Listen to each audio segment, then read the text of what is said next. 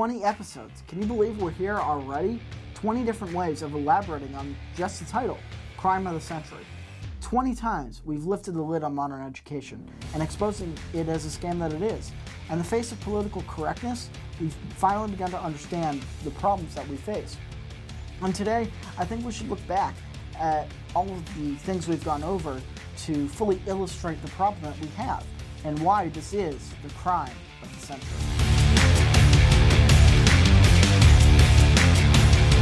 So we'll start with my story. Why do I even care about colleges?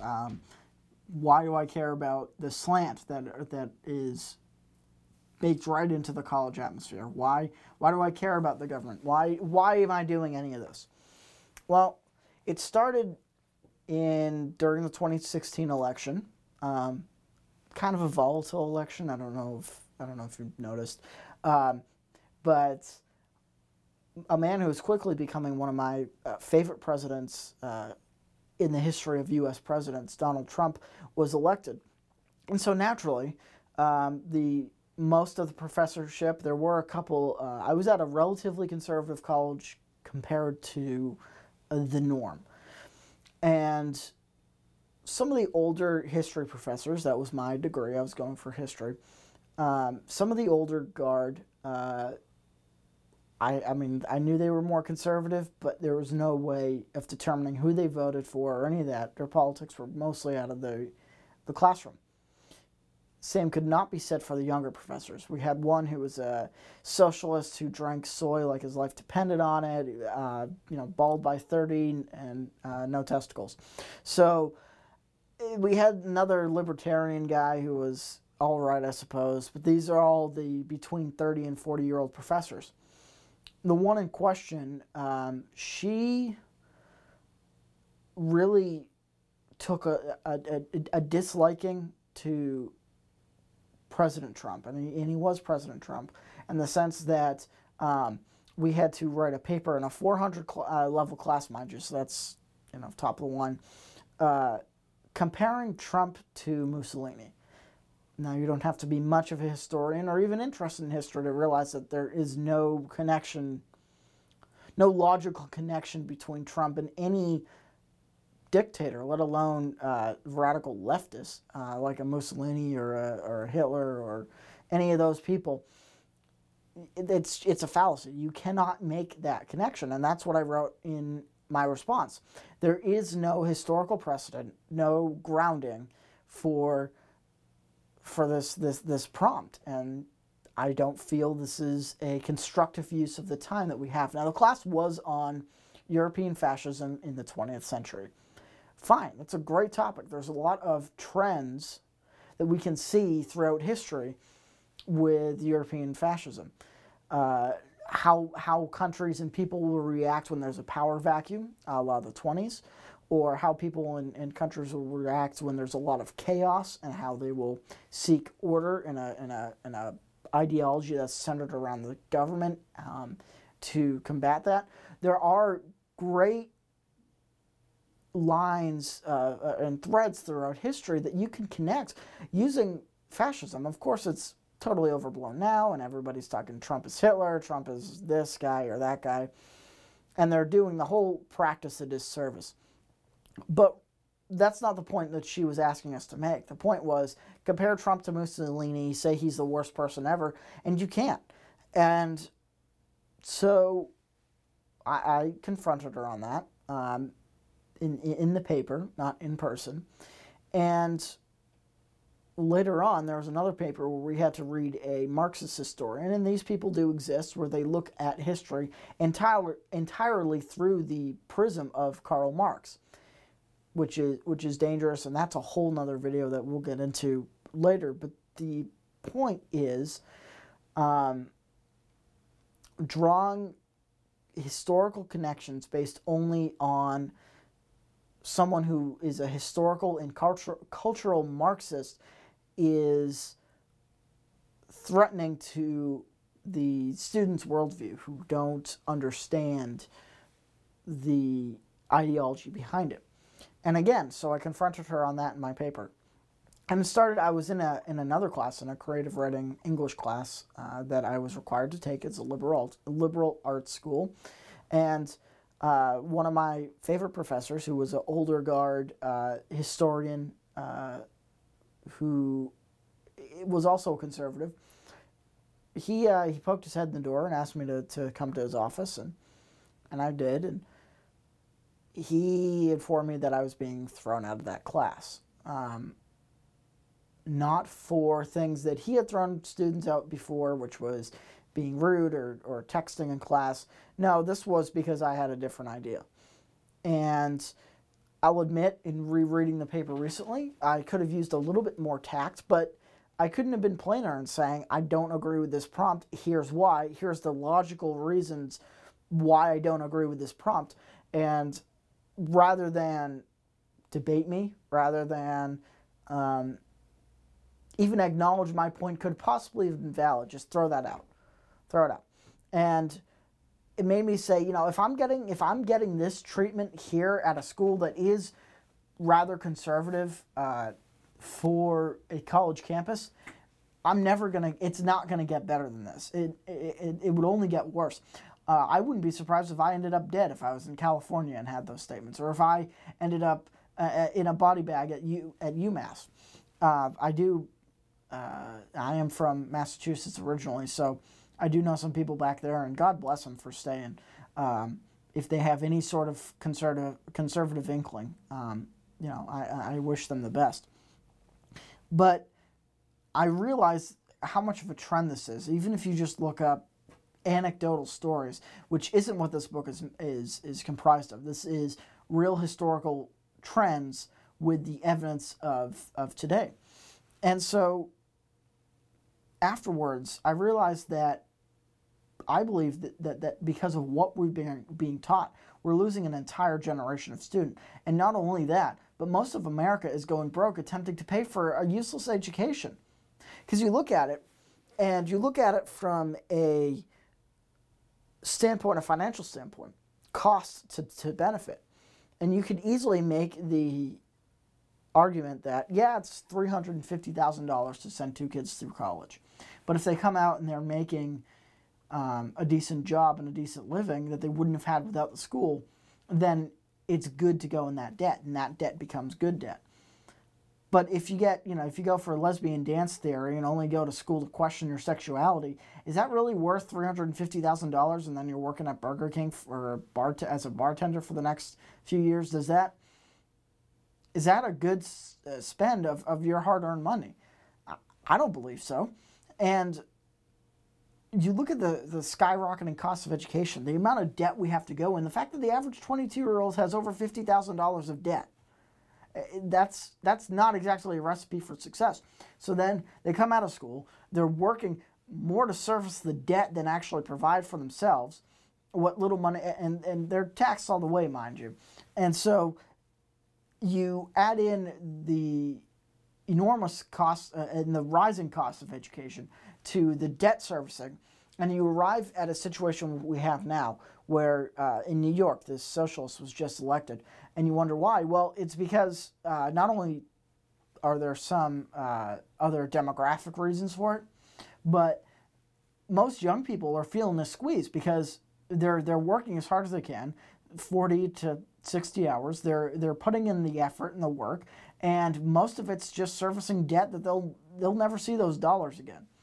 And if you understand the concept of opportunity cost, it's the idea that every dollar you spend today will never be able to be invested and make you money later.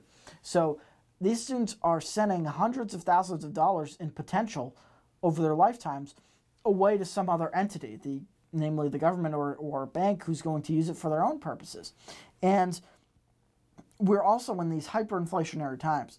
$50,000 today in 30 years will be worth almost exactly half as much as it is. You need to be making $100,000 in 30 years just to make $50,000 today. And so you compound all these factors together, and you can see how polarized we become, because you have really two sides that come out of it. You have my side, the conservative side, that says we need to get the government out of all this crap. The issue is this inefficient bureaucracy that is just strangling these kids. It's strangling the universities. And, well, I misspoke there. The universities are strangling the parents, and the universities are complicit in the fact that they teach the other side.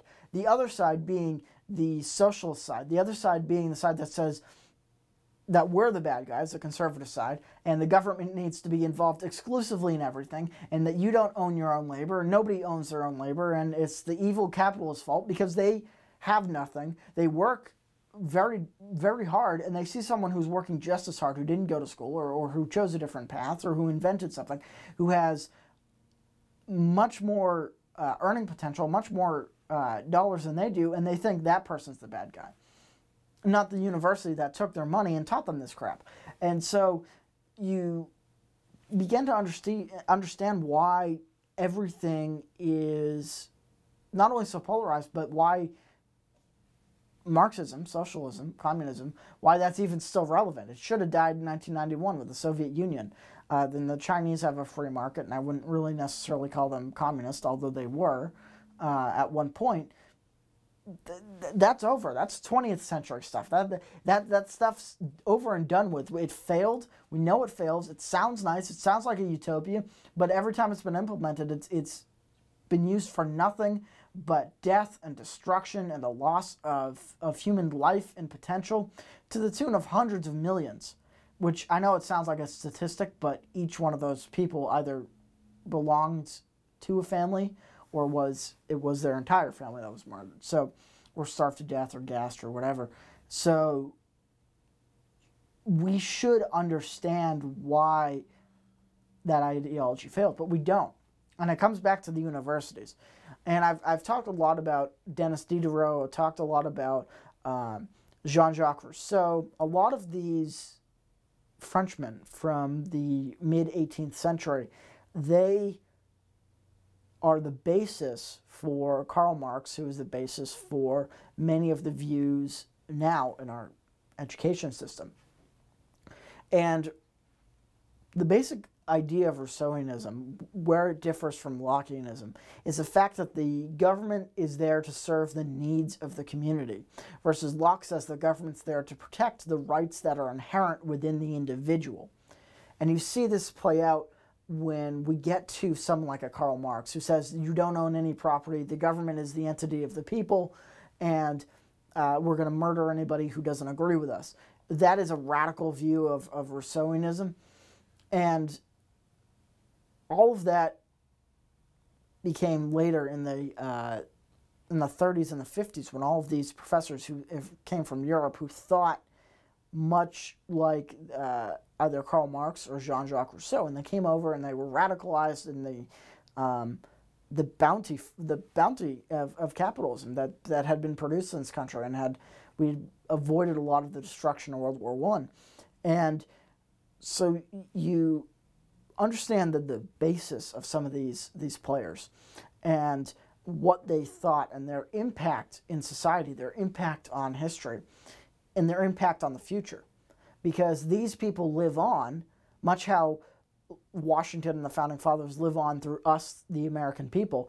These philosophers, as wrong and incorrect and as responsible for the amount of death as they have been, live on through these modern professors, because they haven't been checked. And now they run the universities. And now they're, as a popular term has been thrown out there, a monolith now. They own the political discussion on universities.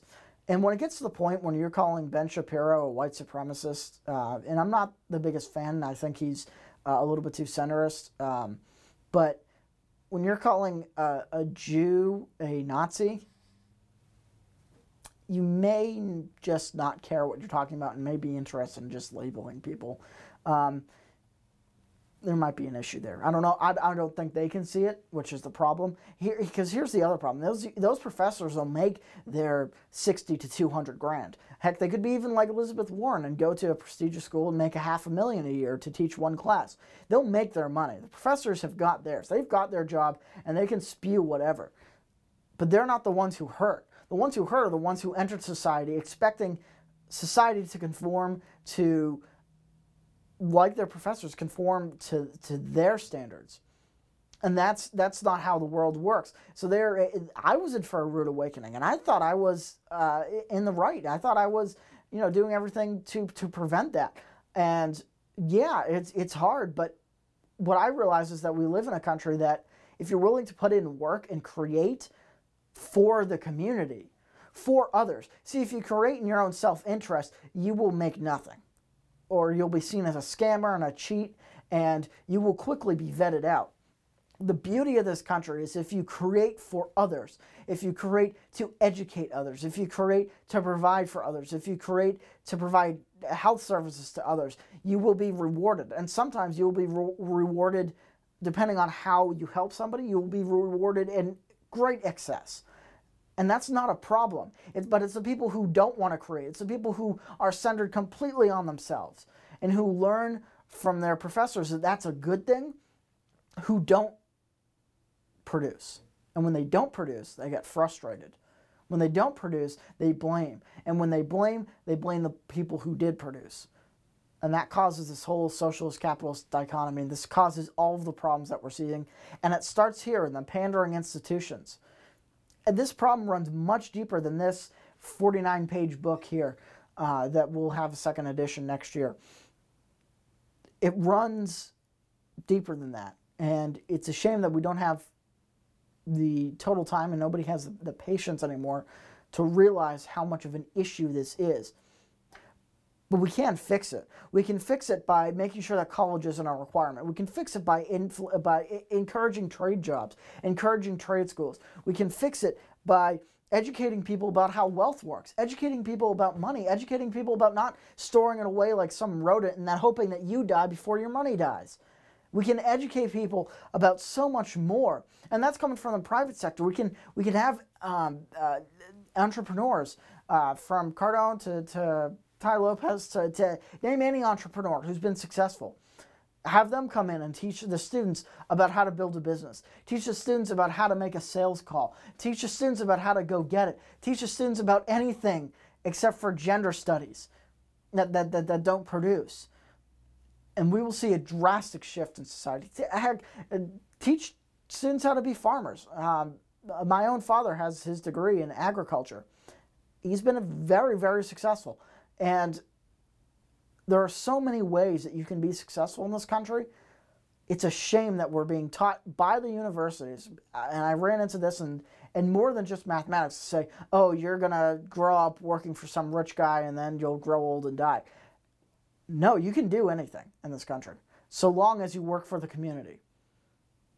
And in the end, that's why capitalism will always win. That's why this country and the freedoms and liberties that it was founded on will always win. And in the end, that's why we will win. And that's why you're going to win. But this is, for now, until we fix it, the crime of the century.